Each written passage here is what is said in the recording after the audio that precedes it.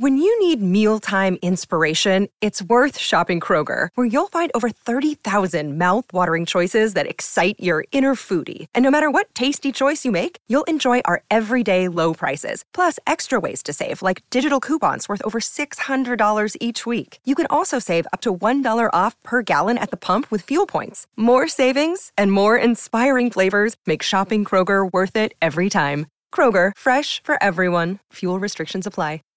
Save big on brunch for mom, all in the Kroger app.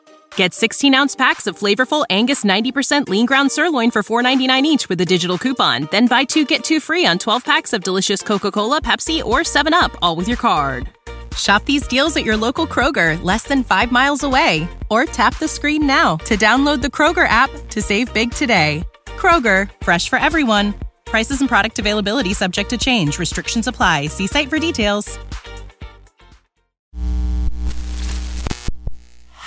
This show is brought to you by The Makery, the podcast network for makers.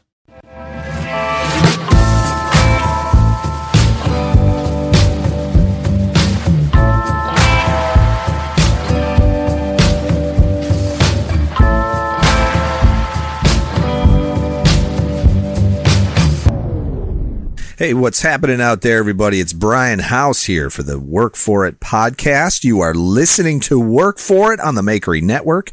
If you're not familiar with what the Makery Network is, go out to makery.network and check out all of the awesome audio content for your workshop and your studio.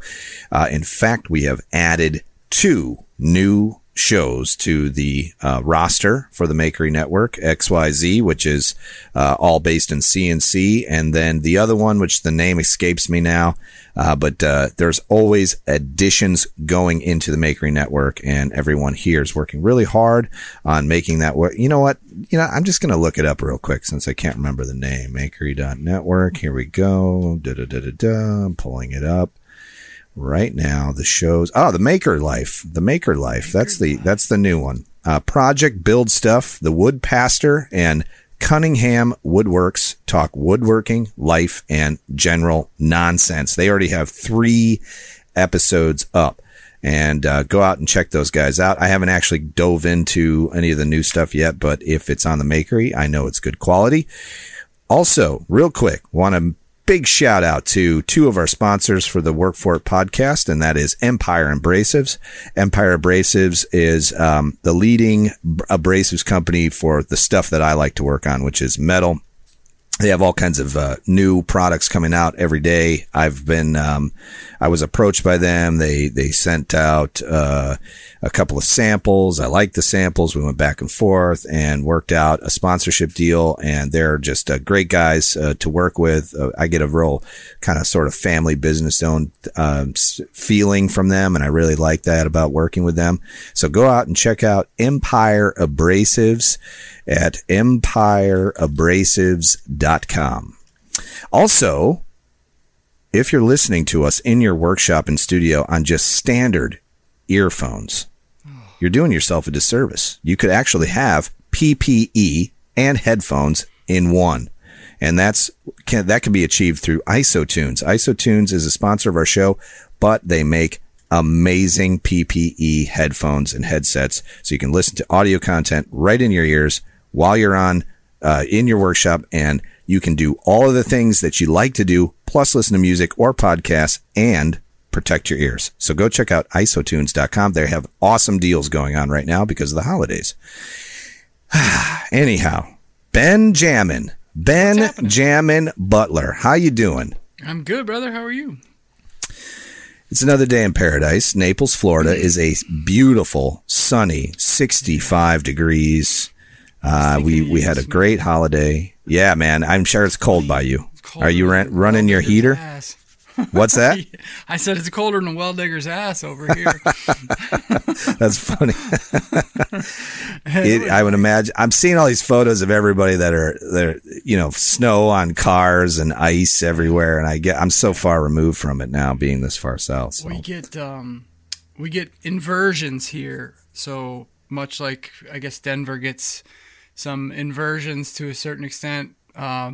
We're down low in the Snake River Plain, and so surrounded by mountains, we get situations where a layer of cold air gets trapped below a layer of warm air above, and so we'll get smog and smoke and nastiness just trapped in this like icicle. Interesting. In the valley. So it's can be kind of weird. You go up skiing in the winter and you look out and it looks like you could walk right across the valley. It's pretty cool. It looks like a pond of smog. Because of the cloud, the layer of clouds that are just laying on the valley. Yeah, that inversion just is trapped there, and it'll actually get warmer, be in the teens down here in the valley, and you'll get up on the ski hill, it'll be in the 20s. So interesting. It's really weird how that all works, but yeah, it's been chilly. I don't think we're not quite into inversion season, but it's just cool in the mornings. It was 21 degrees this morning, I believe. What does that mean for your workshop? Is it, do you have things in there that could possibly freeze? Yeah. I try to thin it down a little bit in the winter. This time of year I'll take paints and, water-based stuff inside for the most part. Don't usually do much with glue and stuff like that, but I try to take some stuff in, and some stuff just freezes and it's fine. Yeah. Yeah, it freezes and thaws and it's okay. Yeah. But definitely, so I heat with just a dual burner propane, propane topper heater, and I've got enough holes in the walls and crack the door, so I'm not going to die of asphyxiation. But but I'm hoping maybe later this winter I got to insulate the ceiling, and then I might just put a mini split in this thing. Yeah. Get it over They make with. a mini split too with a heating element in it so that you can fire it right up. Heat and cool.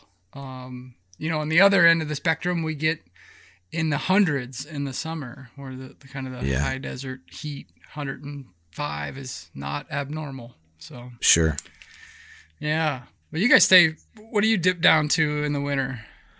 We can get frozen here. It's very rare. There's like a kind of the highway here is 75, which runs a long way north and over west. And the rule is if you live east of 75, you have a risk of a frost or freezing. Gotcha. We're considered 10B is our zone. Okay. And growing zone or whatever it is. Yeah. Yeah. Growing zone is 10B. So you can grow subtropical plants here. So a lot of people grow like bananas and mangoes and avocados and all kinds of stuff here. And then, but if you get like one freeze, it can wipe out a whole crop, so it's really kind of interesting, to live in a place where like you can step outside and grab a banana off a tree or a mango off a tree. It's really neat. Yeah. It is cool. Yeah, I have a friend who owns a citrus grove, like more like tropical fruit trees. And one year we had, the weather people were saying like, this is going to be the year of the freeze. It's coming. There's a really nasty cold front moving down. And what this guy did was because he had so much inventory and he could not move it all, like it's physically impossible to move it all. He set up, burn barrels. Strategically placed all throughout his grove where all of his potted trees were. And then he hired a helicopter to fly over all night long, and basically push the warm air from those burn barrels down into the groves, and it saved his trees. Wow. Yeah. That's crazy. I know. So a lot of them have those big fan things too, right? Right. And so that's more or less just, I've never quite researched it, but I assume you're just moving air so that stuff doesn't freeze on the leaves and on the blossoms and things. But that is incredible to hire a helicopter. I guess it would work. I mean, it did work. That crop wash is pretty significant. Yeah. And the other thing a lot of like tropical fruit tree groves do is they'll set up Christmas lights. It's a lot more labor intensive, but they'll wrap trees, and even LEDs. It's just enough. Kidding. It's just enough heat where it will preserve the tree. Yeah. Because the freezes are going to come at like 2-3 in the morning, right? Because, it's just a timing thing. So if there's a cold front coming down and it's going to hit us at exactly around that time, Yeah. You only have a window of a few hours, immediately once the sun comes up, it all warms up. Everything's fine. So, but yeah, it's an interesting piece of information. When he told me that story, I was like, oh, that's such bullshit. You didn't hire a freaking helicopter. He's like, no. And he's like showing me videos on his phone. I'm like, oh my God, what's that cost? He's like, yeah, it's like $1,000 an hour or something. Yeah. Like that. It's ridiculous.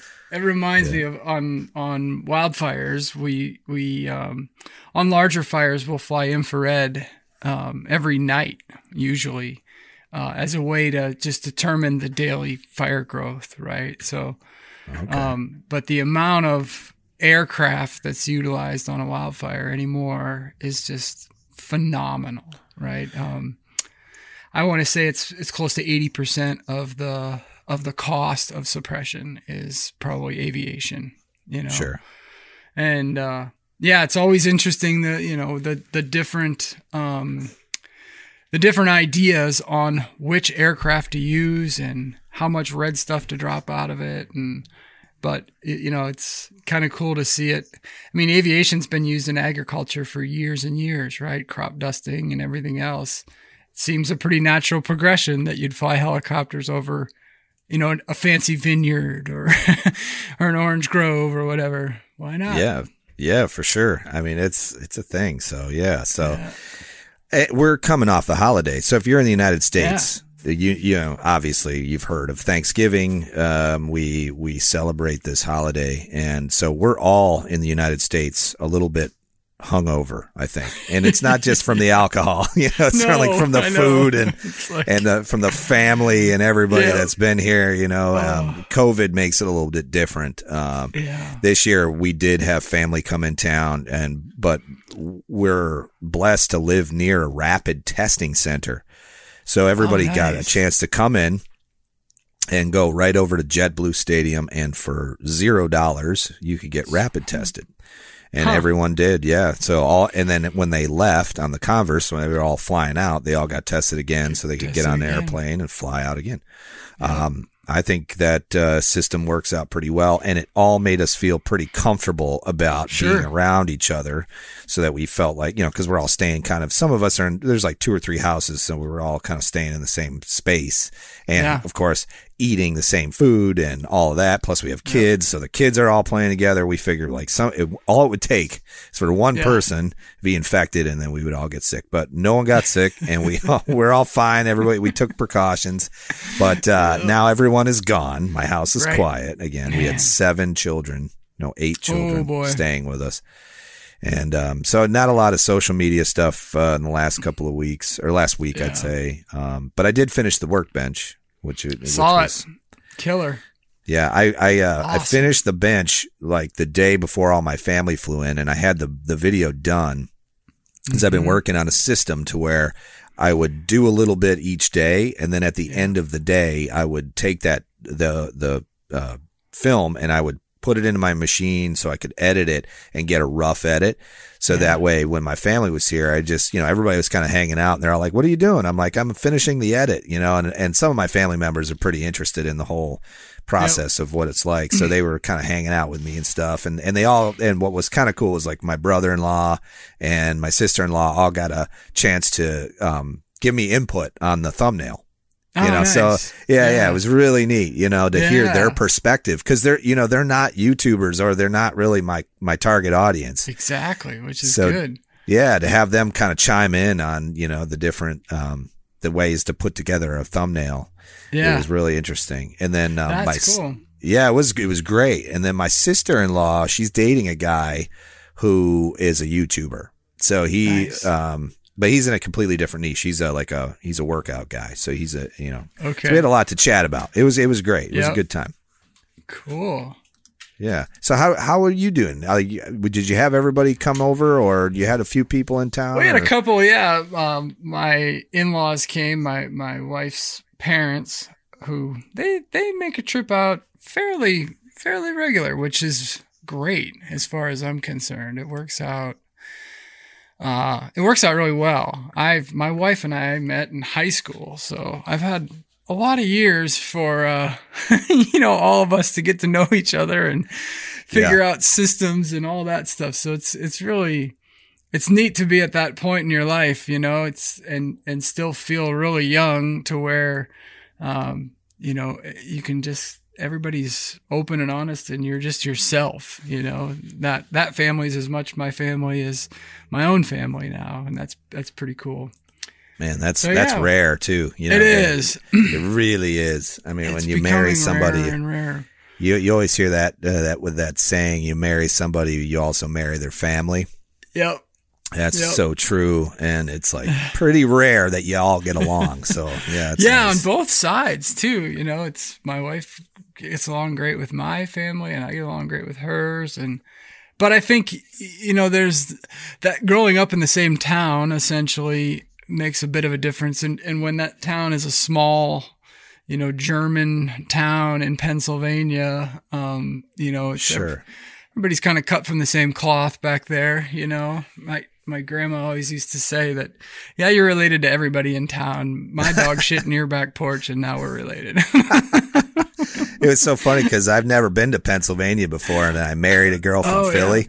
Yeah. And when I went to Pennsylvania the first time, I was just amazed at how similar it was to Middle America, like Northern Illinois. It's like very similar, except it's a little more rolling hills. There's a lot, but for the most part, the people are really similar, and which is why I think we get along so well, Sarah and I. But the one thing that I wasn't so much prepared for was the rowdiness of the people in Philly. Philly's, in one minute, that town is like exploding into like craziness, like somebody wins a football game and it's over. The whole town is destroyed. Yeah. And it's interesting too, like the difference between East and West, even, like Pittsburgh to Philly. I grew up north of Pittsburgh by, a couple of hours, sort of between Pittsburgh and Erie, more, in the hills, I guess you'd say. And it just such a different, completely different accent, completely different. I would say, there's a lot of Polish in that area in Pittsburgh. There's a lot of, even, different, completely different mix of nationalities or predominant nationality makeup demographics, from east to west. It's really kind of, interesting how that happened. The steel mills of Pittsburgh drew a certain type of person back, way back when they opened up. And I think it just from there kept growing and growing and it didn't diversify a whole lot, which is kind of interesting, but yeah, it's, so and the state of Pennsylvania is huge too.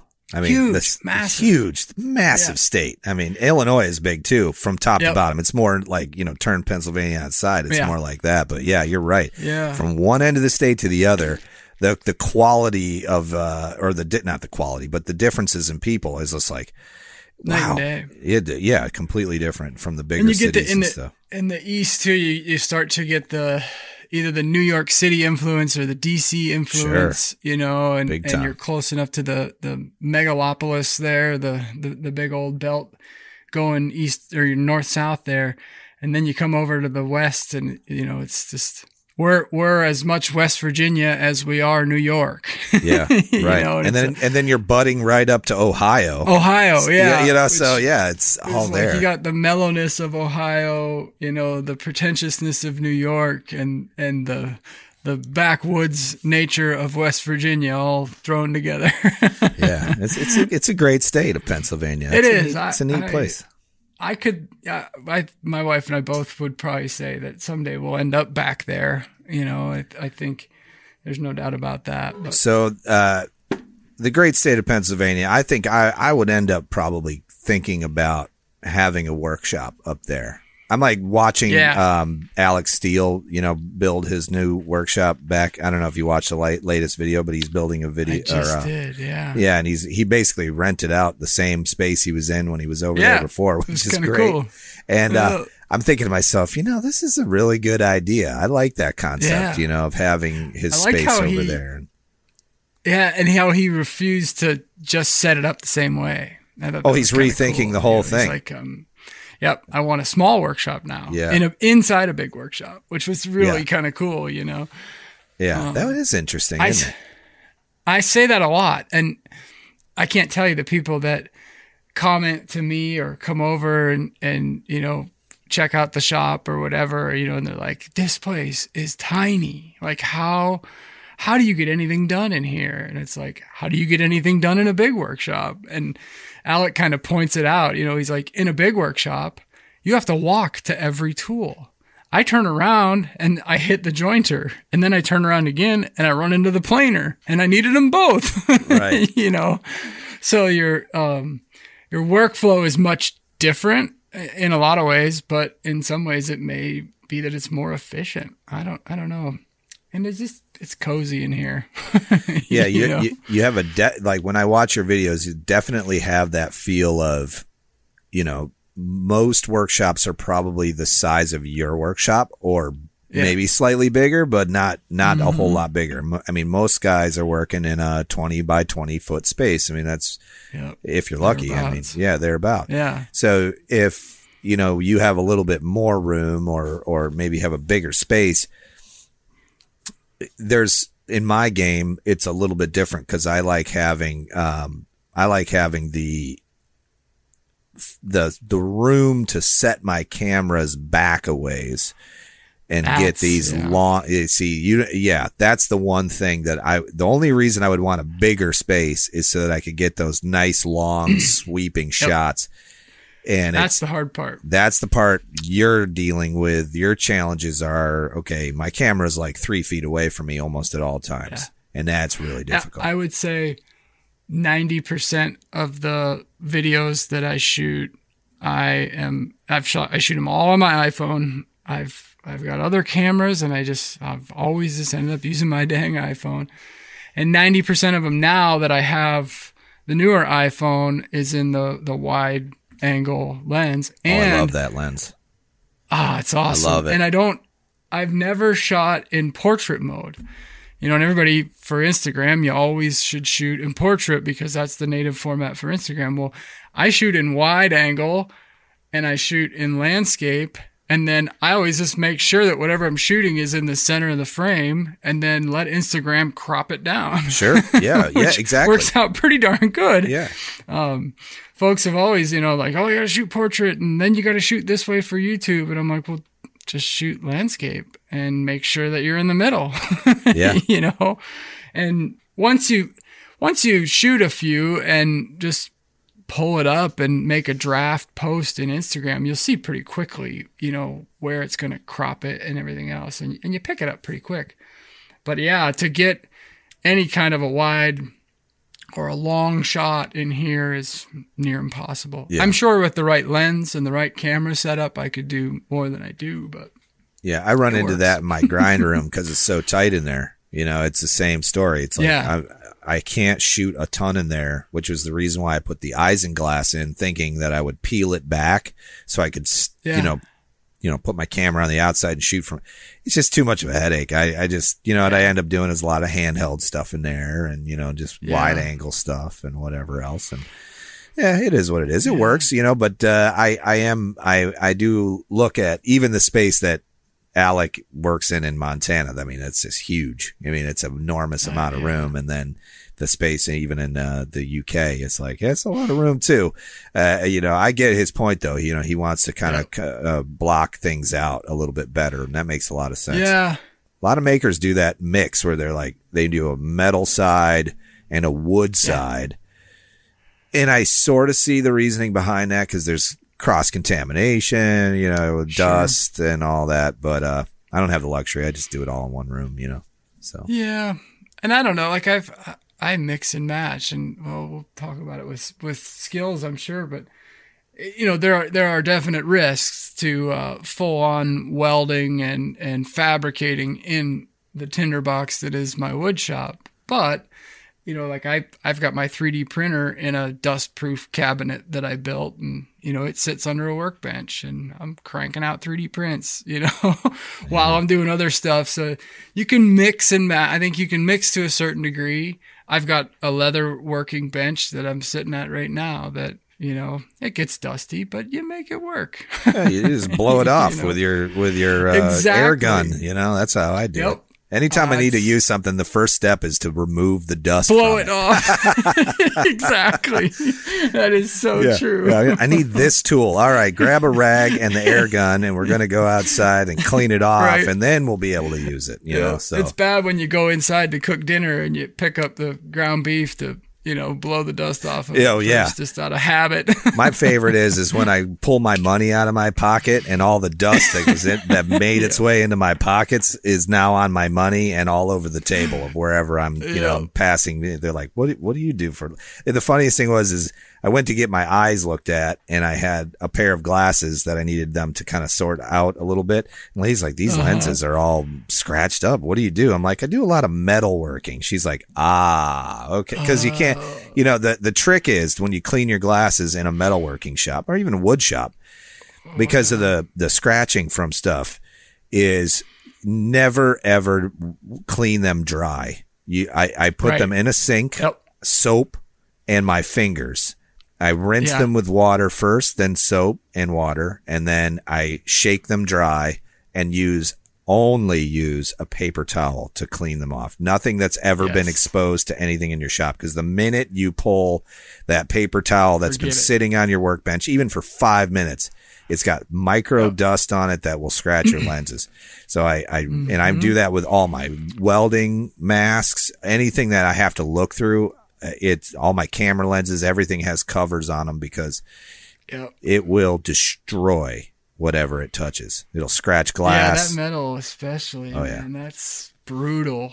I eat through safety glasses quite a bit. I just kind of every few months order a few new pair, you know. That's all you can do. It's really all you can do. Unless you're really paying attention, or you get the glass, their actual glass. Yeah. I've been looking at those. Yep. There's a place online you can buy them.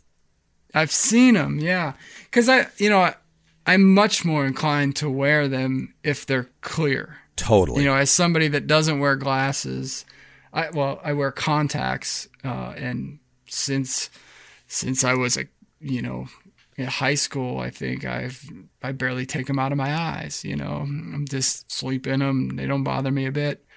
And so to put on a pair of glasses is kind of like a chore, you know, even sunglasses. And so if I can see through them and they stay clear as a bell, then I'm much more likely to just leave them on the whole time I'm out here. Yeah. You know, it's kind of like the ISO tunes where you just put them in. That's right. No problem. Once you kind of get used to and what I like about breathing. Right. Well, yeah, totally. And what I like about them is I can answer my phone, you know, and talk to somebody while I'm wearing them. So I don't have to take them off. You know, it'll interrupt whatever I'm listening to get a call. Yeah. And then I can take the call and put it back in, or just, you know, talk to that person. It's a little weird with the ear cups. I don't know if you have the IsoTune link. I don't. Okay. It's weird. It's like you put them over your ears and you can't really hear your own voice, but the person, because it's so sound protected. So, but then the person you're talking to, because the microphone is on the outside of that thing, they can hear you. So it gives you a little bit of a feeling of what it might be like to be mostly deaf, if that makes sense. Yeah. Like you're talking. I could see that. Yeah, it's a very odd feeling. But it doesn't bother me. I can do it. It's just very weird. But it takes some getting used to. It's funny how your ears can adjust to and what changes they can make. It's just phenomenal. My wife's a speech pathologist, and she, you know, deals with a lot of audio stuff as well as speech, and it's just amazing, you know, how your brain adjusts to what it hears or doesn't hear, and even further, you know, she talks a lot about when you have bad hearing or your hearing is somehow damaged, how much more your body works to understand the inputs that it's getting. And so oftentimes folks that get hearing aids initially, when they start getting even more inputs, they're just exhausted, you know, for an entire month, because their body's already working so hard, or it was already working so hard to hear, to comprehend, and to understand what it was hearing. And now it just gets inundated with, you know, 1 million more inputs a day. Right. And it's almost like overwhelming for some. And it's maybe a big reason why a lot of folks get hearing aids and go, this isn't for me. I can't wear hearing aids. You know, it's a lot of damn work to hear everything. Yeah. And I find that I am more focused and more efficient when I put my IsoTunes in, but don't pump any audio into them. So if I just wear ear cups and I just get in a zone and I'm not listening to anything, or, you know, there's on the Converse, there's like times where I really like it. Like I need it. Yeah. To stay motivated during replication. So if I'm doing repetitive production type work, I will want music or a podcast. But if I'm trying to figure something out, say I'm prototyping something and I need to really think about what I'm doing, the no audio input from ear cups is the game changer for me. I just put them on and my phone is on mute. I'm not looking at it, and no outside audio and interference, and I am on. I can do a lot with it. But yeah, that's something that a lot of people don't realize. But yeah, you can, with IsoTunes, it's like you have every option. You can like literally just turn them off and they will keep your ears protected, or you can listen to whatever you want. It's nice. It's much better than the active noise canceling, you know, like the AirPods or something that is programmatically or, you know, it's through software or whatever. It's stripping out audio. I find that works, and it works fairly well, but there's nothing better than just blocking the whole world out for a little while, you know, like you say, and just it's true. Getting after it. Yeah, for sure. Yeah. So you know what the theme, you actually came up with the theme for today's show, which is That's true. We asked our audience, this has kind of been our system for the last few episodes, which is Ben and I will kind of come up with a concept, like an idea, and we'll then pose a question to the audience. The audience will then answer through the comment section on Instagram and YouTube and Facebook. And, you know, it's really an easy way to build audience interaction, because these are all questions which, by the way, like this last one, what's one skill you would like to learn? I realized how many people want to learn the same skill. I don't know if you read through the comments, but there's quite a few that said the same thing, which, by the way, is something that ties into some of the things that you and I have talked about, and some of the things that I've been making content on YouTube about. So it's really interesting to see the correlations there. So let me just pull that up, because we got a lot of comments on this. So as you know, what's one skill you would like to learn? And I'll just go first. So like, you know, the picture sort of gave it away, but, the one skill I would like to learn is I would like to learn how to forge striking tools like hammers, axes, and Dustin from the Art of Craftsmanship actually had the same answer. He wants to learn how to forge axes. Yeah, too. That's something that fascinates me. Take a block really cool. of carbon steel, heat it up to the point where it's malleable, right? You can make whatever you want with it, and then craft a hammer or an axe, you know, all these different types of striking tools, and then heat treat it, quench it, and now you've got this like, you know, 2 pound, whatever it is, piece of steel that you can put. Now you can make a handle, right? You got a spot for next tool. Yeah, and now you're making another tool with that, right? I talked. Really cool. I didn't talk to Zach, but I sent him a message one time, like a few years ago. Zach from ZH Fabrications. I don't know if you know who he is. Yeah, out in Ohio. Yep. He used to be down here in Florida, and I was hoping to do a collaboration with him a couple years ago, but he moved.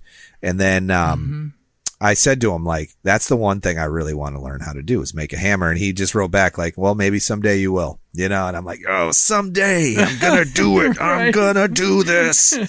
And thanks for the offer to help. Yeah, no, I mean, I'm sure he's inundated with a million people asking him stuff. Yeah. And it wasn't like having, he does clinics, so I could eventually, go do a clinic with him. But he's got a point, he's got a good point, and it's, if you stay back and keep thinking, oh, I'd love to do it, then maybe you won't, yeah, true. But if you decide to, if you decide that I will do it, and let's figure out how to do it.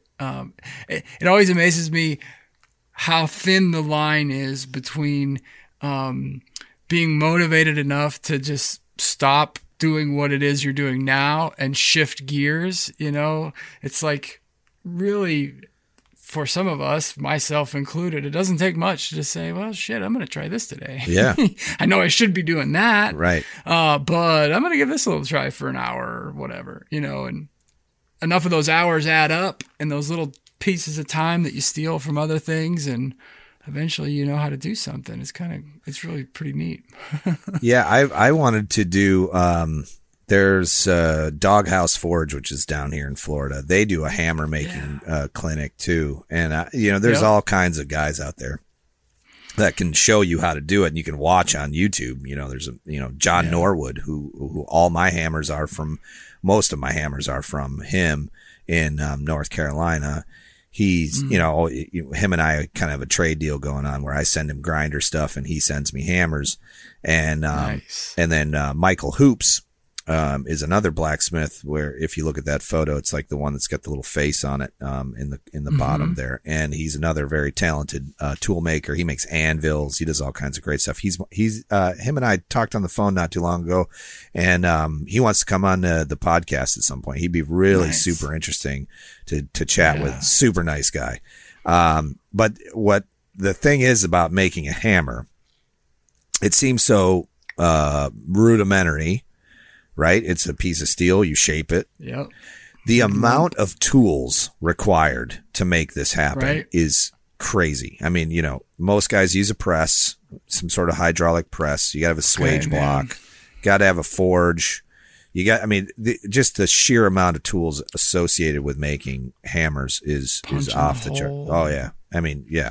Yeah. I don't know if you've ever watched John Norwood, who is, he was on Forged in Fire. Yeah. I think I've seen his stuff. Old Hickory Forge. Yeah. Yep. Yeah. Okay. He does all kinds of great stuff. Makes knives, hammers, big axes and all that stuff. If you watch, cause he's one of those guys that shows you the whole process. His videos are like 20, 30 minutes long, and there's a lot of it's time lapse. If you look at the detailed process he goes through to make a hammer, like when I get one of these hammers, I'm just like, I'm holding somebody, mega amount of hours worth of work went into this hammer. Yeah. Well, you know what's amazing too is, to me, with blacksmiths or guys who make things like hammers or some of these other more complex forging techniques, the ability to push metal into one shape so that it begets another, right? So that I can't turn it into that shape until it goes to this shape first, and then we'll take the right turn and it'll become, the circle becomes a square. It's always impressive to me, like even watching Alex Steele, how when they'll grab a project seemingly out of thin air, right? And figure out the steps, the forging steps that you have to take to go, from literally a block of steel to a sword, and all the geometric changes that happen along the way, and being able to control all of that, to me, has always been fascinating. Like woodworking, you're cutting some pretty simple, the most you get is a compound angle, Yeah. Even on a really complex roof framing job, you're not going to turn it into one shape so that it can become another, Right. All the angles fit together pretty intuitively, I guess. But with forging, there's a lot of dimensions going on there. Steel is alive. I mean, when I started first working with steel and it just doing cold hammering, blacksmithing, stuff like that, I didn't realize it's for every action, there is a equal and opposite reaction. Yeah. You hit the steel on one side, it's going to cup the other, or it's going to change the shape here and there. And you start to like learn that, pretty early in the game, because you can mess things up pretty quick. You bang something out and you think you got it, and then you turn it over and it's like completely jacked, right? So you pick it up, but also the argument is that steel's more forgiving. You can heat it back up, you can kind of rework it. Whereas wood, you make a wrong cut in wood, there's not a lot, glue and sawdust is not gonna fix a lot of those mess ups. Caulk and paint. It still just ain't. That's it, man. It makes me the carpenter I ain't. That's right. So, all right. So let's get into some of these comments here. So Ben's Bites, he says, I can't pick one, but he wants to learn forging, heat treating, forge welding, fabrication with more accuracy, and he wants to be a better human being. That's a good one. I like that. There you go. That. Yeah. Joshua Perkins says, this is a very loaded question. It's so hard to pick just one. So here's two. He wants to learn how to TIG weld, and he wants to learn how to blacksmith. So those are good ones. So you'll see throughout this entire conversation on Instagram and even on Facebook, many people used welding as one of their things they wanted to learn. And welding is one of those things that, you're shown a few times by somebody. And I'm blessed because in my building where both my computer shop is and my studio is, there's welders on either side of me, and they're TIG welders. Oh, nice. Yeah. So I can and I'm on good terms with all of them. So, I'm always fixing their computers and they're showing me stuff. So, nice. I go over there, and like the one guys to my right, they're all aluminum welders. Which a lot of people don't realize, but aluminum is by far more hard to That's weld. What I've always heard. Yeah, right. So they're always showing me stuff, and aluminum. They have the nice Miller, big Miller TIG welders. Big. So I get to learn from somebody that's done it for a long time. That does it for a living, I should say. Yeah. Yeah, that always seemed like a bit of a barrier to me as well. Is that, there are some things that you aspire to learn that you can do them fairly cheaply, but welding, it isn't one of them,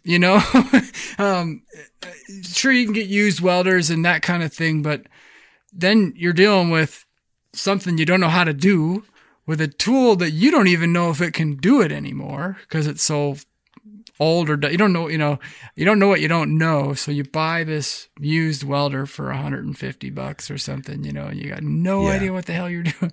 Huge risk. There's a lot of barriers there, right? Whereas, like you say, with woodworking, you buy a circular saw and a drill, and Bob's your uncle. You're building beds for every new family in town. Away you go. So I've always thought that's a bit of a barrier. And then the safety stuff as well. It just kind of, there's, whether you're afraid of it or not, there's that, holy shit, I'm melting metal together, for crying out loud. Oh, yeah. There's a superhuman power to it that just, the thought of it, you just kind of pucker a little bit. You're holding lightning in your hand. I mean, it is intimidating. When people ask me, like, they wanted to get into welding, there's all kinds of machines now that will do all types of welding. They'll do plasma cutting, they'll do TIG, and they'll do stick. And then I'm not sure if they have one that'll also do MIG, but I have two different welders. I have like a all-in-one plasma, stick, and TIG, and then I also have a Hobart Handler 190. Gotcha. And the reason I went with a Hobart is because it's a good middle of the road welder, and it also will do. So when you buy it, I think it's like $750. So it's expensive, but in the grand scheme of things, in the welder world, it's really not that expensive. I mean, it's right in the middle. But the cool thing about the Hobart 190 is that it will do spool. It came with a spool gun for aluminum, so it'll do MIG aluminum as well. So you have all these options, like with this device. It'll do flux core. It'll do solid core with shielding gas as well. So you have kind of a bunch of options there. It's made in the United States, which I really like. And it's a subsidiary of Miller. So they're made in the same place. It's just it's like kind of their off brand. Super happy with it. And for $750 investment on Amazon, by the way, which I think is really awesome. Yeah, and I'll put a link down in the show notes so everybody can go out and see what welder I use, because I get that question a lot. It's just a great all around welder. And it's going to run you some coin, but if you think about it, like in terms of if you're going to get into welding as a profession, once everyone sees that you have a welder, like on Facebook, all these people will be bringing you their trailers and everything. You'll make that money back so quick. Oh yeah. So fast. Yeah. I could see that.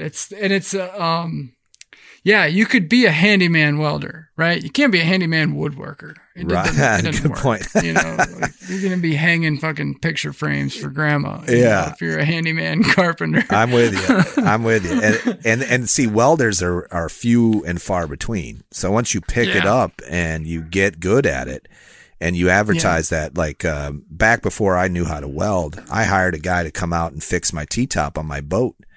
And I mean, he was out for, I don't even know. It was an aluminum welder. He drove up in his truck. He had a whole thing set up. Super cool. It's like a mobile welding unit.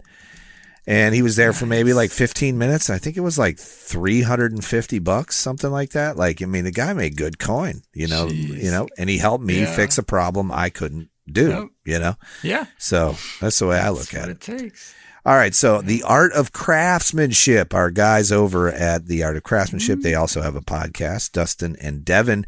I'm assuming this is Dustin responding to this. He said he says he wants to learn how to make patterned Damascus. That is an awesome skill set. That'd be fun. Oh my gosh, I can't even imagine. I can't even think about Damascus. I'm not there yet.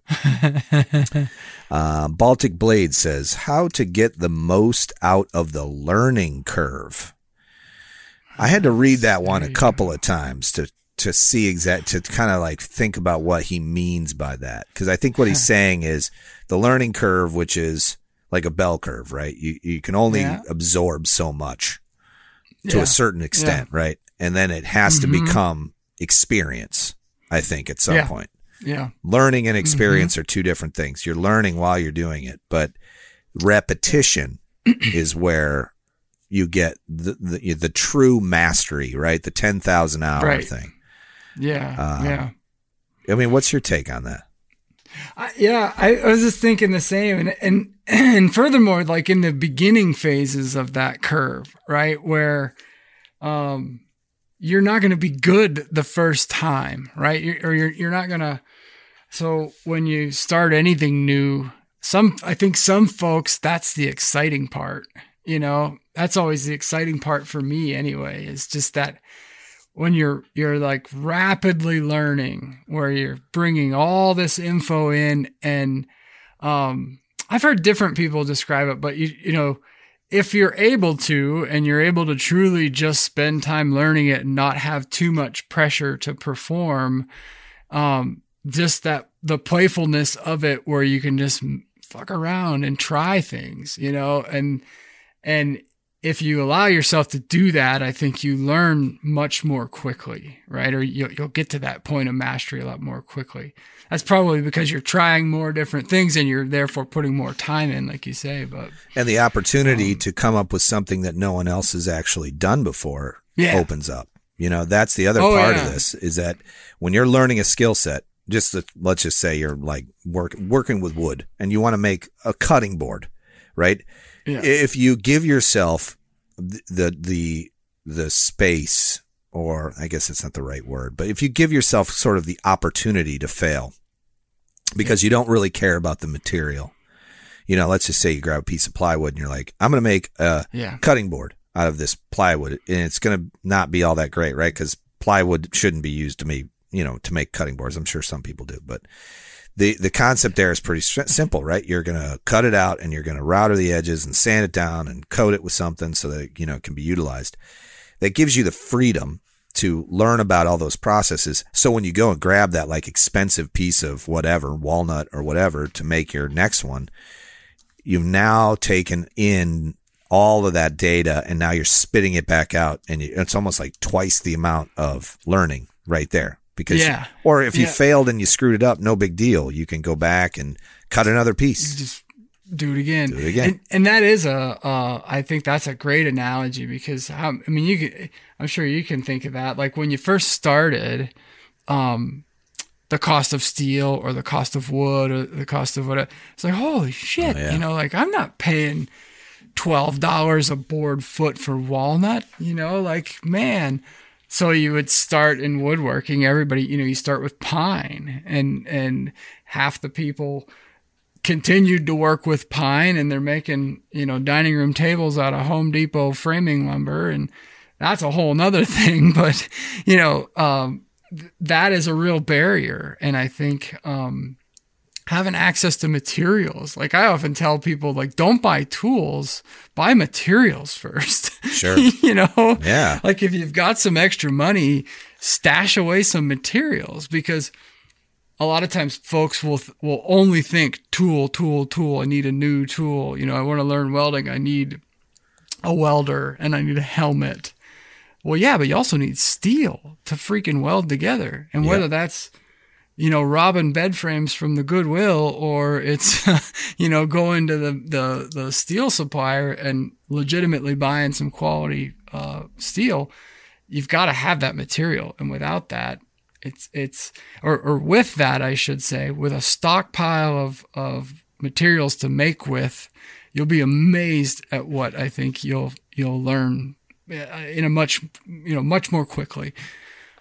I think I hit a turning point with my woodworking when, and you always see it on Instagram or on social media, guys with this wood stacked all over their wood shop. And you think, holy hell, what are they doing with all that? Maybe nothing. But when I want to do something with it, it is right there. Yeah. Right? Yeah. And I don't have to think like, how much wood do I need to buy to make a pencil holder? Who cares? It's freaking just there. Go grab it. Get it and make it. Yeah, go grab it. Which is the big motivation, by the way, for all the bins in my workbench. Because, people were like, that's a lot of stack out boxes. What are you doing with all those? And I'm like, well, every single one of them now has nuts, bolts, all sorted out, right. Lag bolts, anchors, whatever I need. It's essentially a hardware store right in my own workshop. Yeah. How many hours are wasted going to a big box store to try to find something? Whereas now half the time I know I have it, but I can't friggin' find it. So I now I'm like, and it's even more humiliating to walk down the aisle at Home Depot and go, yeah, I just bought a box of these last week, but I can't fucking find them. So now I'm back again, spending $25 on something I can't find. So that, that was the motivation there.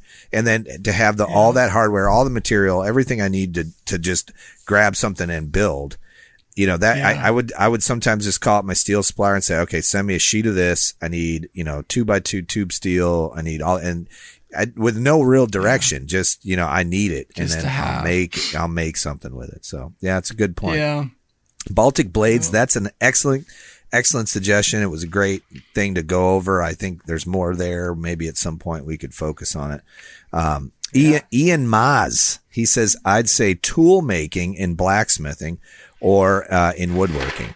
I need to do some framing, but somewhat know how, but never have done it besides in my shed. So yeah, he's saying basically the same thing I'm saying, which is like tools, like how to make tools. I mean, it's really important.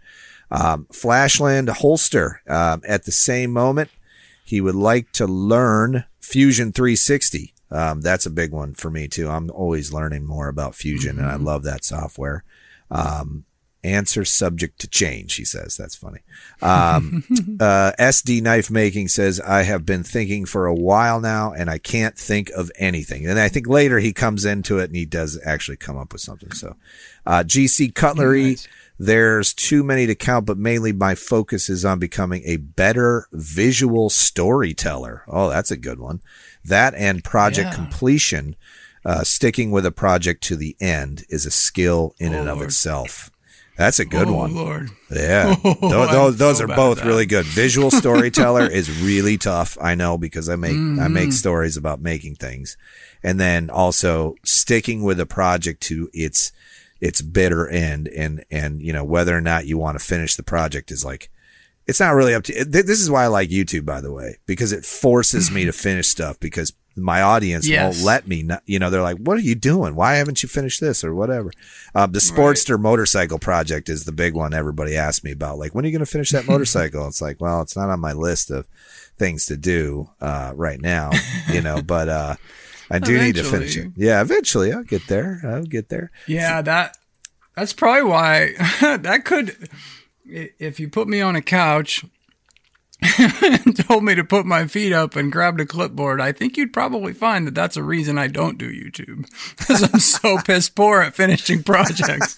You get called out on all your bullshit. People are like, look, this guy never finishes anything. Why do I even watch his channel? And then they'd go after my 10-year-old because he's just as bad as I am. Yeah, it's funny because as you start making more content, you realize people that probably like us have all these projects in the works, and they're the driving force to make something. It's like, when does the monster, you know, when are you done feeding the monster? You know, never. I mean, never. You never run out of ideas. Never run I think out that's of stuff the thing. to do. Yeah. And people find that really hard to believe, you know, and I don't know. I could legit film myself doing like a ton of stuff in my shop. I always think like, you know, I should be like filming myself doing all this. And like today I got like 1,000 pounds of hardware shipped in because of, we did the Black Friday sale, for the grinders. Yeah. And, it looked like it went really well. It went really well. We sold 30 grinders in 4 days. Nice. Yeah. So that's a lot of grinders. And then, and then we did a Cyber Monday sale and we sold a bunch more, but it was like, before all that hit, I was looking at all my hardware bins and I was like, oh man, everything's getting kind of low. You know, like if we get a real big, if we get a big turnout for the sale, I'm not going to have enough hardware to fill all these orders. So I, you know, put all my orders in. Everything came in except for one box. And it said it was delivered, but I never got it. And it was a box full of like really expensive stuff from McMaster-Carr. Here's the reason why I love McMaster-Carr. So the UPS driver says he delivered it to me. It never reached me. And it was signed for somebody who I don't know. Like the signature I'd never seen. So they obviously took it to the wrong place. Not saying the that. UPS driver who's also a motorcycle mechanic in his spare time. Exactly. Yeah. Who knows? I mean, I have a different driver every day. It used to be we had the same guy every time. Now we don't. But so we're looking for this hardware. I email McMaster and I go, look, I've already sold all this hardware. I just need this one. In the box, there was just one thing to finish the kits. McMaster totally took care of me, put all of the new stuff in a box and had it overnighted to me. So I had it so I could get all my stuff out. I mean, they could have just said like, walk around your building and find the box and blah, blah, blah. Yeah. File a claim with UPS. Exactly. No, they took care of me. And it was like $900 worth of stuff. I mean, it was like a lot of gear. So they took care of me. Yeah, somebody in my building has like 48,000 springs and like a bunch of bolts that they'll never use. Right. Yeah. But so 3D Maker Zone says metal casting, which that's something I'd like to eventually learn. That's a cool one. I'm totally into that. Crafting the Life I Want, who is my buddy Sean Porter. He said, I'd love to get into a deep dive into welding. I basically know how it works, but none of the technique. Yeah. A lot of welding is like doing, you know, like we talked about. It's like a lot of experience. My aunt commented on this. My dad's sister, my Aunt Bobby, she would like to learn how to glass blow. I didn't know that about her. Oh, nice. Blowing glass. That's a great skill to have. I mean, oh my gosh. There's a few places here in town that do glass blowing. There's a guy in my building that, nice. Down at the far end of my building. My building's like huge. It spans the whole block, and a whole city block, and it's all the way down at the very end. They won't be here for too much longer. They just bought another building, but it's a bunch of artisan woodworkers. I'm really sad to see them leave. They do amazing stuff. But he blows glass down at night. Like he only does it at night because cool. he has to do it outside. But he blows glass and he blows these amazing chandeliers. I mean, just nice. Like I don't know how much they are. Probably tens of thousands of dollars when he's done. But that's an amazing skill set. Buddy of mine who used to live in Boise now lives over in Portland, but Nick Sawyer Designs on Instagram, I believe it is. Phenomenal woodworker. Just very traditional hand tool mixed with, some power tool, and just a very traditional design sense in terms of joinery and that. But he just got into a little project where he worked with a friend of his and did glass blowing to make drawer pulls for this small little jewelry box project that he had made. It's just incredible to see, this just phenomenal drop dead gorgeous woodworking combined with another just not very common craft, Oh, yeah. When you look at it as a whole, glass blowing is another one of those things that requires an enormous amount of tooling to do it. Right? Yeah. Yep. Yeah.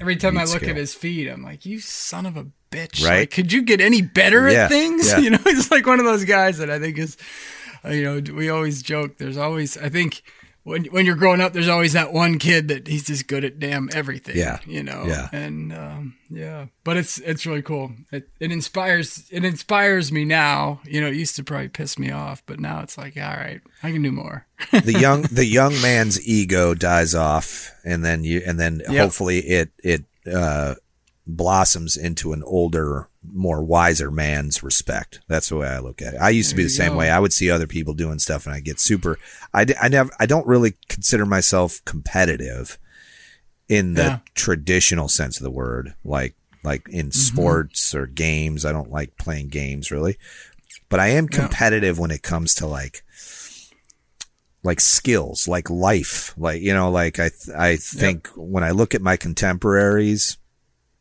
and I see somebody that I went to high school with doing better than me or something like that, I always think to myself, like, what did he do? But now, now I'm like mad respect. Like I have mad respect for that person because they crushed it, and I'm sure there's all perspectives on that for sure. All right. So SD knife making did later come up with one. He said he wants to be a commercial diver.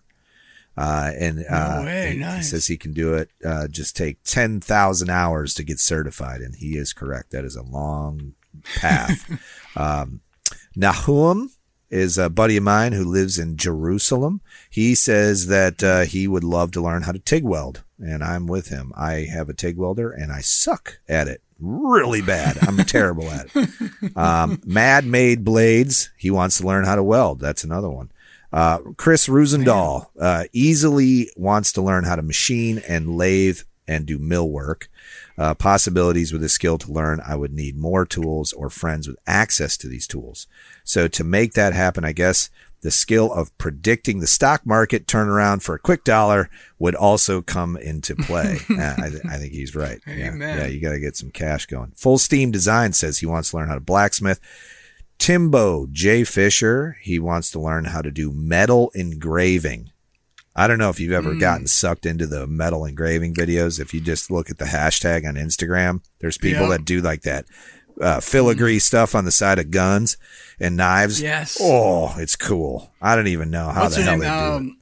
The Axe and Iron boys had that engraver on the other, it was a couple months ago now, but who's the other one? Is it Jay Bowering? I don't know any of their names. I just follow them on Instagram. Yeah, it's a woman. Yeah, she's amazing. I can't remember her first name, but yeah, just incredible stuff. And it always amazes me to see when they're doing it, how effortlessly the shaving comes off of the metal. Yeah. It looks like it's butter or wood, or just how easy it seems to get a shaving off there. I know it's not, but just to see it happen. And a lot of those guys make their own tools.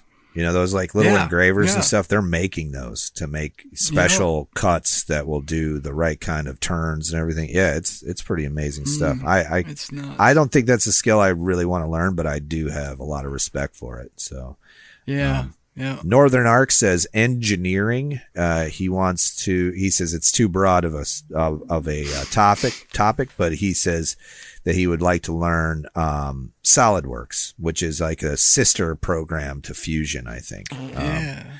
Let's see. The Big Okie, he says he wants to learn blacksmith in the real world. He wants to learn engraving, but he doesn't really have the artist in him to do that. Yeah, that's a lot. There's a lot of artistry in that. Brian Cone Knives, B Cone Knives, says welding is something I've always wanted to learn. Now, would you recommend I take a class or buy a cheap welder and go to town armed with YouTube knowledge and a pile of scrap steel I can mess up? Thanks for your outstanding content. Okay, so yeah, getting back to what we were talking about before, I definitely agree. I agree with both sides of that. I think you should take a class, because you'll learn more from that class. It'll be learning exponential, like we talked about with Baltic Blade said. He said, you know, what's the learning curve look like? The curve will go much quicker for you if you go take a class, but you have to then go home and do it. So you need both. Yep. You can't just like go borrow somebody's welder and do 10 minutes of welding and think you know. Yeah, everything. you don't put it in a folder and, you know, say, all right, now I'm a welder, and when I need it, I can pull it back out and use it. Yeah, it is something. There's a maker muscle. It is. And if you don't do it for a while, and then you go, and like, for instance, I was making that table, and I'm like, or that workbench, I'm like, oh, you know, I haven't welded in a while. So when I go to do my first weld, of course, I screw it all up because, you know, my settings were wrong. My gas was turned off, and, you know, just stupid mistakes, you know, whatever. But, Tubal Cane Knives says, I second TIG welding, and I'm also trying to teach myself CAD, which coming from doing vector art for years, I thought would come fairly easily, but it's a whole different animal. That is 100% true. Vector art does get you going, get you there. You learn the 2D portion of it, but then once you get into 3D, all bets are off. Like, it's a completely different animal for sure. Mammoth Creek Knives, he says freehand grinding, convex, hollow, and S grinds. Yes, that would be awesome. My buddy Rodney over at the Sharp Carpenter, he says time management, more and better time management.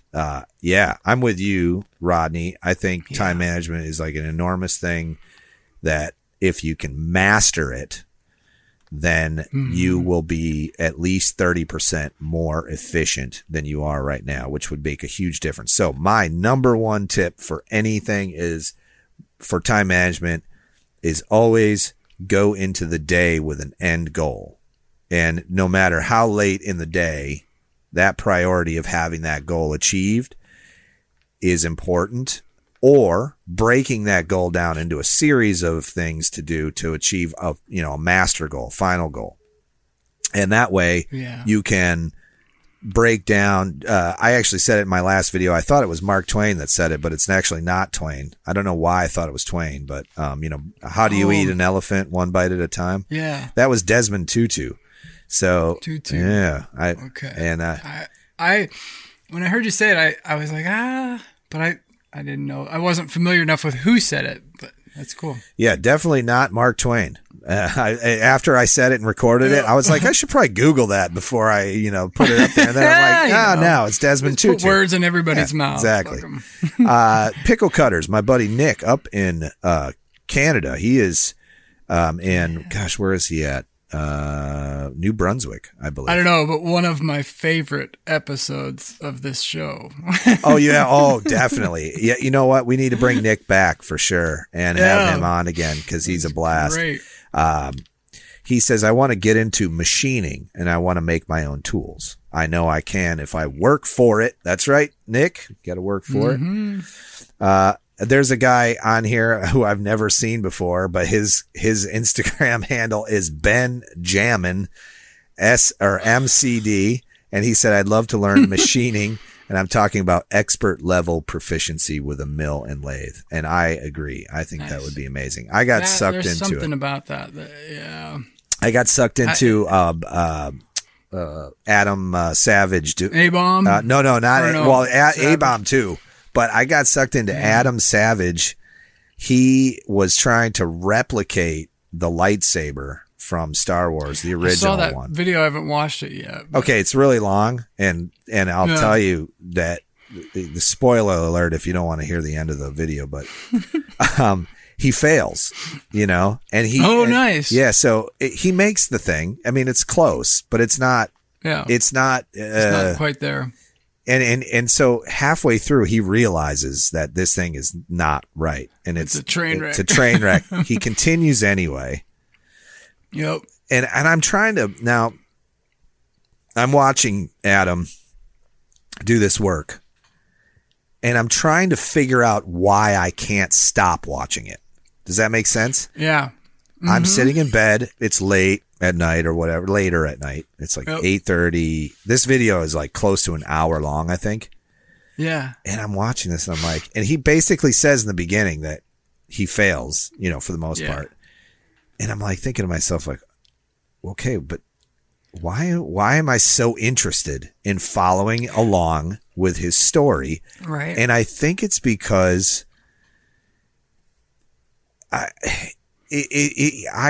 guess I empathize, or I am Adam Savage in a way. Like, I think he's like every man's workshop. Like, he's not afraid to fail. He's going into it with some experience and some skill sets, but he's humble about it.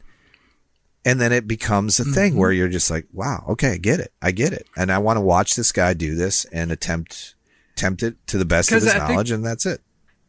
Yeah. And if you allow yourself to tinker like that, or, to fail, like you say, then every one of us has been to that point where the train's coming off the fucking track, but how far do you allow it to wobble, and probably come really freaking close to hitting the bridge or whatever it is, like how much of that can you tolerate and still have something in the end? Like oftentimes I find for me, it's like, if I can hold that fucking thing in my hand when I'm done, I don't care if it's dog shit. Yeah. It's like, I got it done and it isn't pretty. The next time I make it, it's gonna be pretty, but I got this one done and holy shit, that sucked. The interesting, but then you're learning. Right. Exactly. And the interesting thing about that video too, is that he had made one back in the 90s.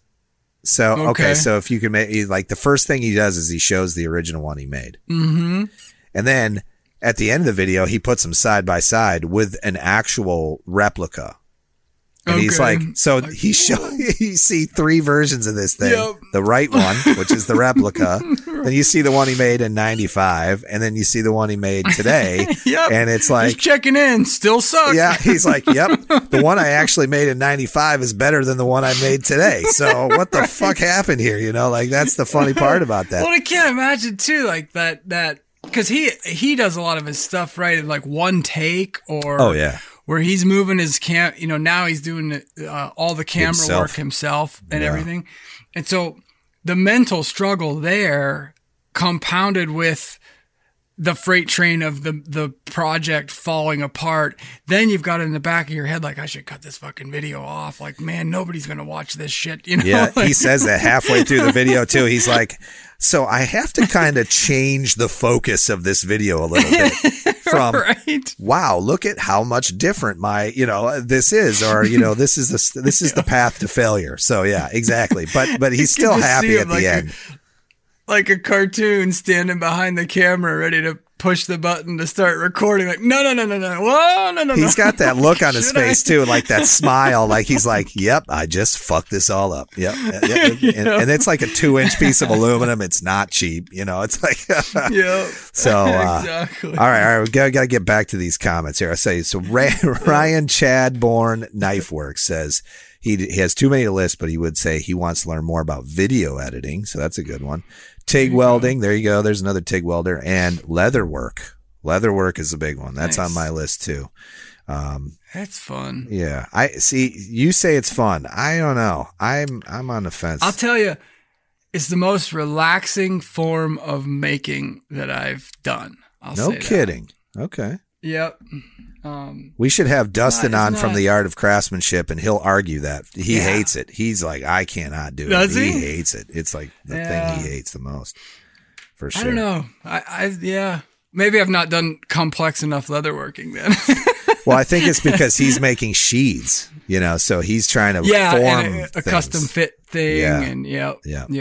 That's it. Yeah. All right, so let me go. I got to switch over to a different profile. Let me just search for my own name. We have a work for it podcast if you want to find us on Instagram. And I cross post, so I get comments on both. All right, so Avatar Forge says, I come from a machinist and fabrication background, and I've always wanted to learn how to run and or make a business. That's a good one. I get that one a lot. I think a lot of people listen to Work For It because they're one of two things. Like, they like the maker side of things, but they also like the fact that I talk a lot about business development. I'm super passionate about it. I could talk about building a business. I've got a million ideas in my head about business and how to make it work. What's a good business to start? What all this stuff. But I feel like like that wacky professor with his hair all up, the guy that's always on the History Channel talking about aliens. I feel like I'm that guy, when I talk about it. I think you should do it. I think you should do more of it. Because here's the thing, like, how many times, example, we remodeled our house a couple years ago, and contractors seemed great. By the end, not so great. Yep. And by the end, my name's, on the building permit, and he's walking down the street without a job, And what I said, well, having worked for a lot of contractors and different guys in my younger years, and been around it and around the trades, some of the best carpenters are the worst businessmen. And I think that's so these guys, you come up through a system working for people as a apprentice carpenter or an apprentice maker, and then all of a sudden one day you step out on that limb and you say, damn it, I can do it better, and I'm going to run my own shit. And you've never thought about business a day in your life other than, can I hang all of the trusses on this house today or only some of them? That's the closest to a business decision you've made.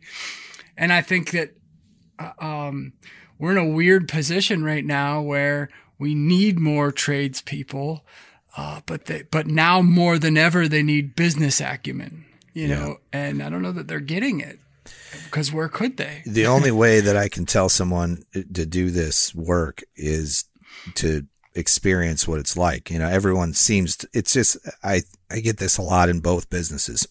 I have people that'll email me and tell me that the grinder that I made is the easiest tool in the world to manufacture, and why would they pay me to do it, or why would they buy my kit? And they're so simple. Right. And so I even had people comment on Facebook publicly, like on my builds, and said, oh, I had that same idea like 10 years ago. I just never did anything with it, Of course. Like, why even bother saying something? There's the difference. Yeah, exactly. So I'm like, okay, well, you never did anything with it, and I did, and just don't shoot the salesman here. I'm also the designer and the marketer, and I do everything right on down to packing the nuts and bolts, and I do all that work because I'm really passionate about it, and that's the first step to starting a business, is being passionate about the subject that you're taking on.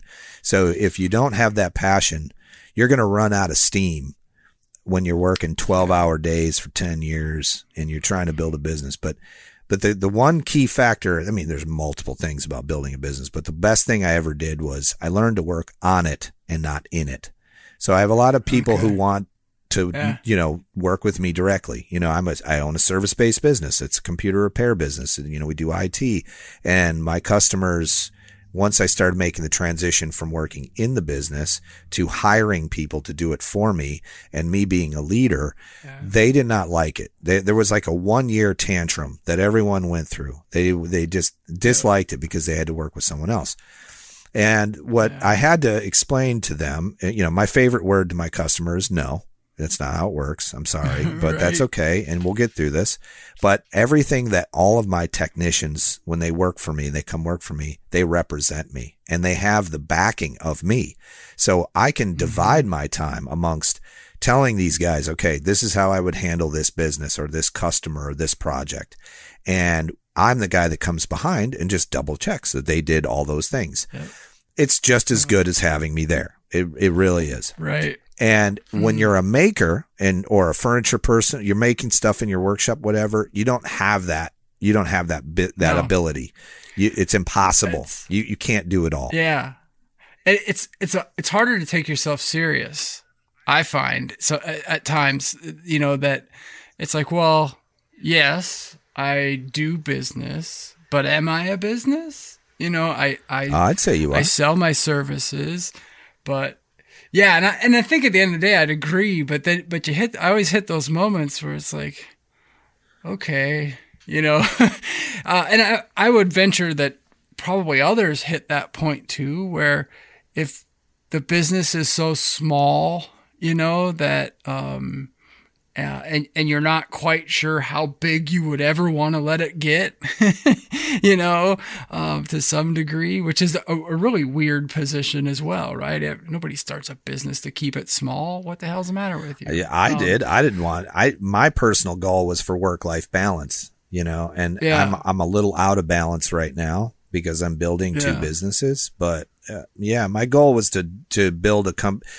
In my line of work in IT, there's a lot of burnout because we're forced to work, a lot of hours and it's brain work and stuff. But, my goal was to just be able to spend more time with my family. It was the opposite for a while. I mean, you actually spend less time, but I got to pick, I got to pick all that stuff. I just think that the people just I don't think they really fully understand what it means risk-wise to be an entrepreneur, like to get to a certain point where you're like, am I going to be able to eat next week? Yeah. Those kinds of things. And there's enough people now with the way the internet works and all of that works to where you can dabble, True. and maybe avoid that risk, just by having a good time, well-timed jump, from a day job into what you're doing. But there's still, I think I always look at it and just have so much respect for guys and gals that just say, you know what, I believe in this fucking thing so much. Yeah. I just have to try it. Yes. I cannot be happy until I try this, and I have to quit everything and risk it all. And I'm thinking like, man, go. Yeah. I wish I had half of that, So true. Probably be so much happier in so many different aspects of life if you could just let go and try it. we could, you're right. We could probably do an entire series on business development and talk about that because there's so much. And I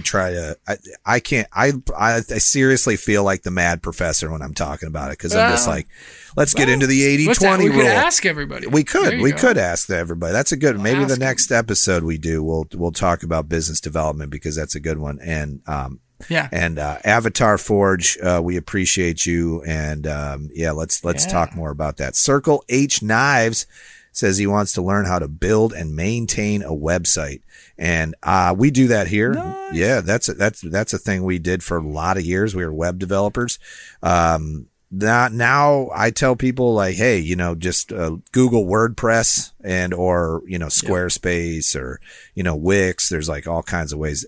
I run all of my e-commerce through Shopify. It's so simple. Yep. For $30 a month, they take all the headache out of all of that web development stuff. So I don't do a ton of web development now, but you can do just about everything you could ever want very simply with the low monthly fee. Yeah. With those. And I'll say too that if you want to build a web page, start with 3 sheets of paper.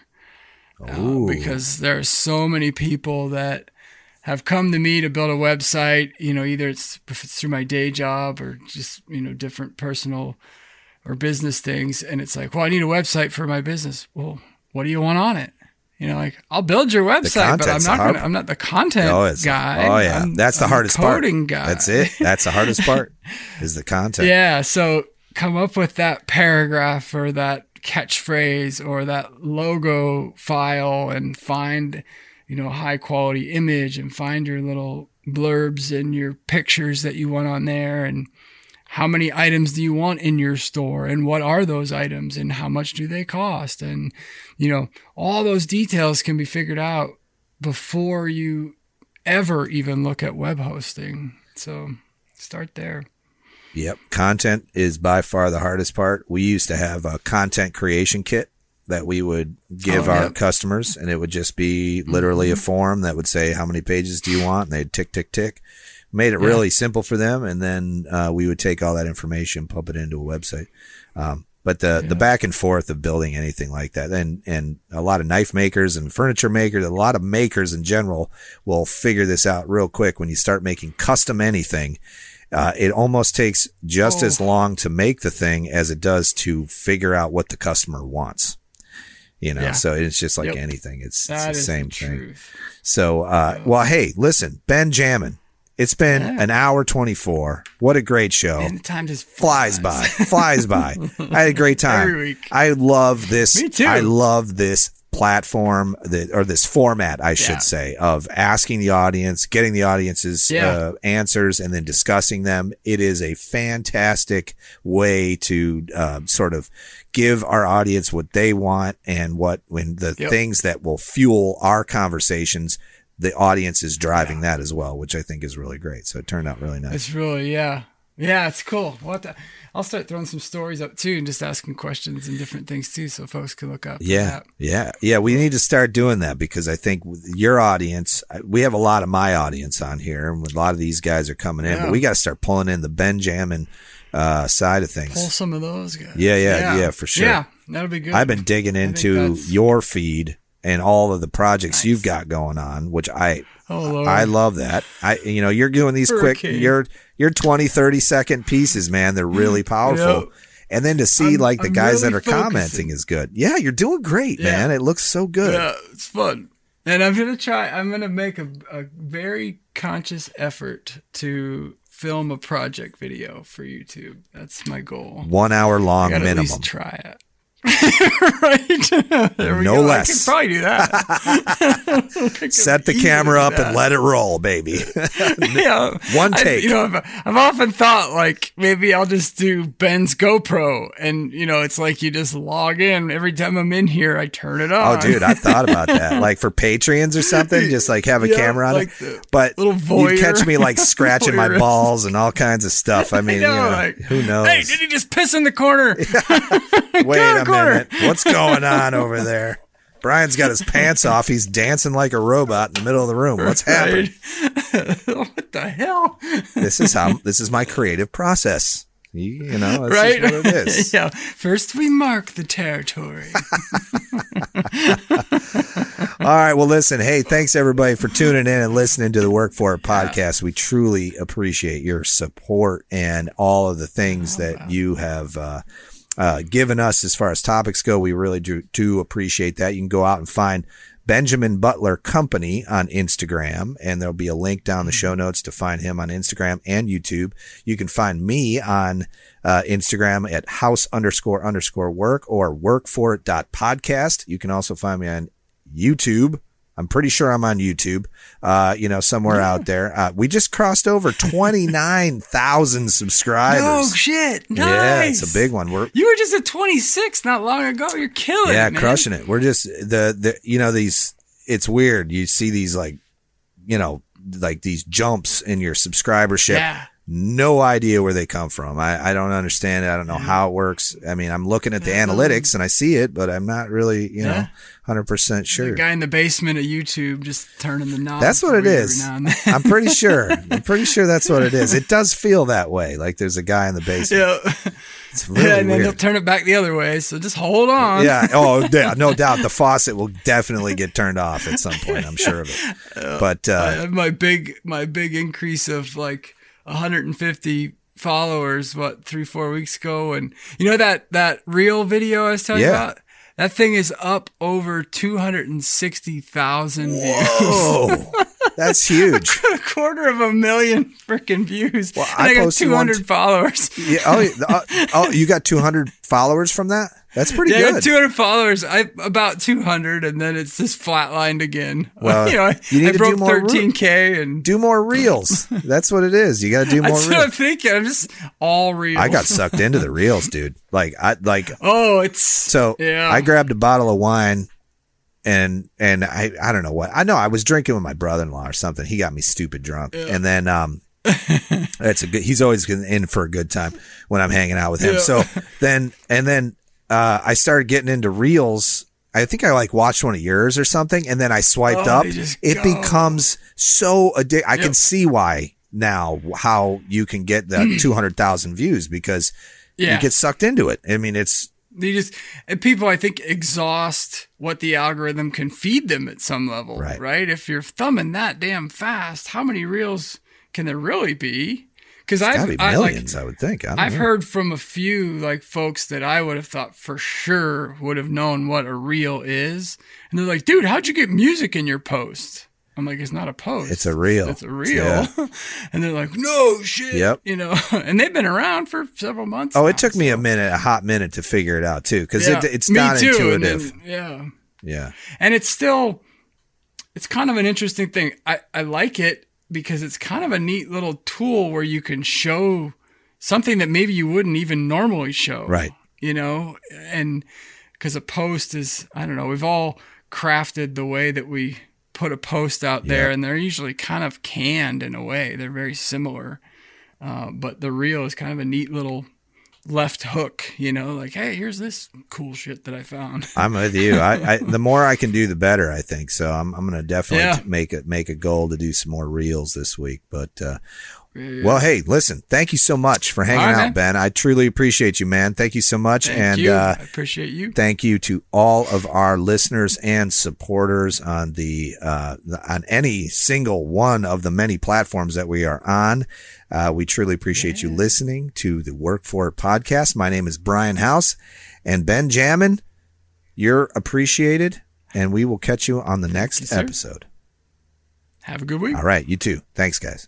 Yeah. If you like this show, take a look at our other shows made for makers just like you at www.makery.network.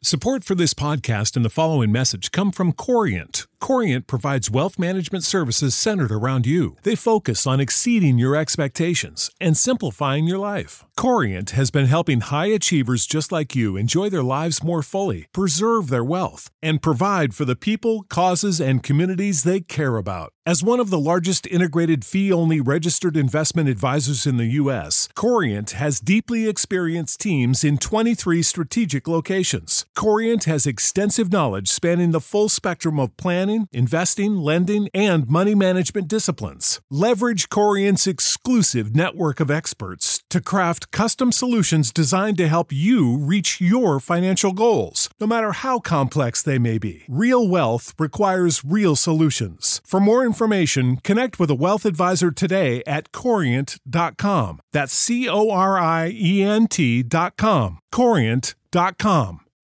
When you need mealtime inspiration, it's worth shopping Kroger, where you'll find over 30,000 mouth-watering choices that excite your inner foodie. And no matter what tasty choice you make, you'll enjoy our everyday low prices, plus extra ways to save, like digital coupons worth over $600 each week. You can also save up to $1 off per gallon at the pump with fuel points. More savings and more inspiring flavors make shopping Kroger worth it every time. Kroger, fresh for everyone. Fuel restrictions apply.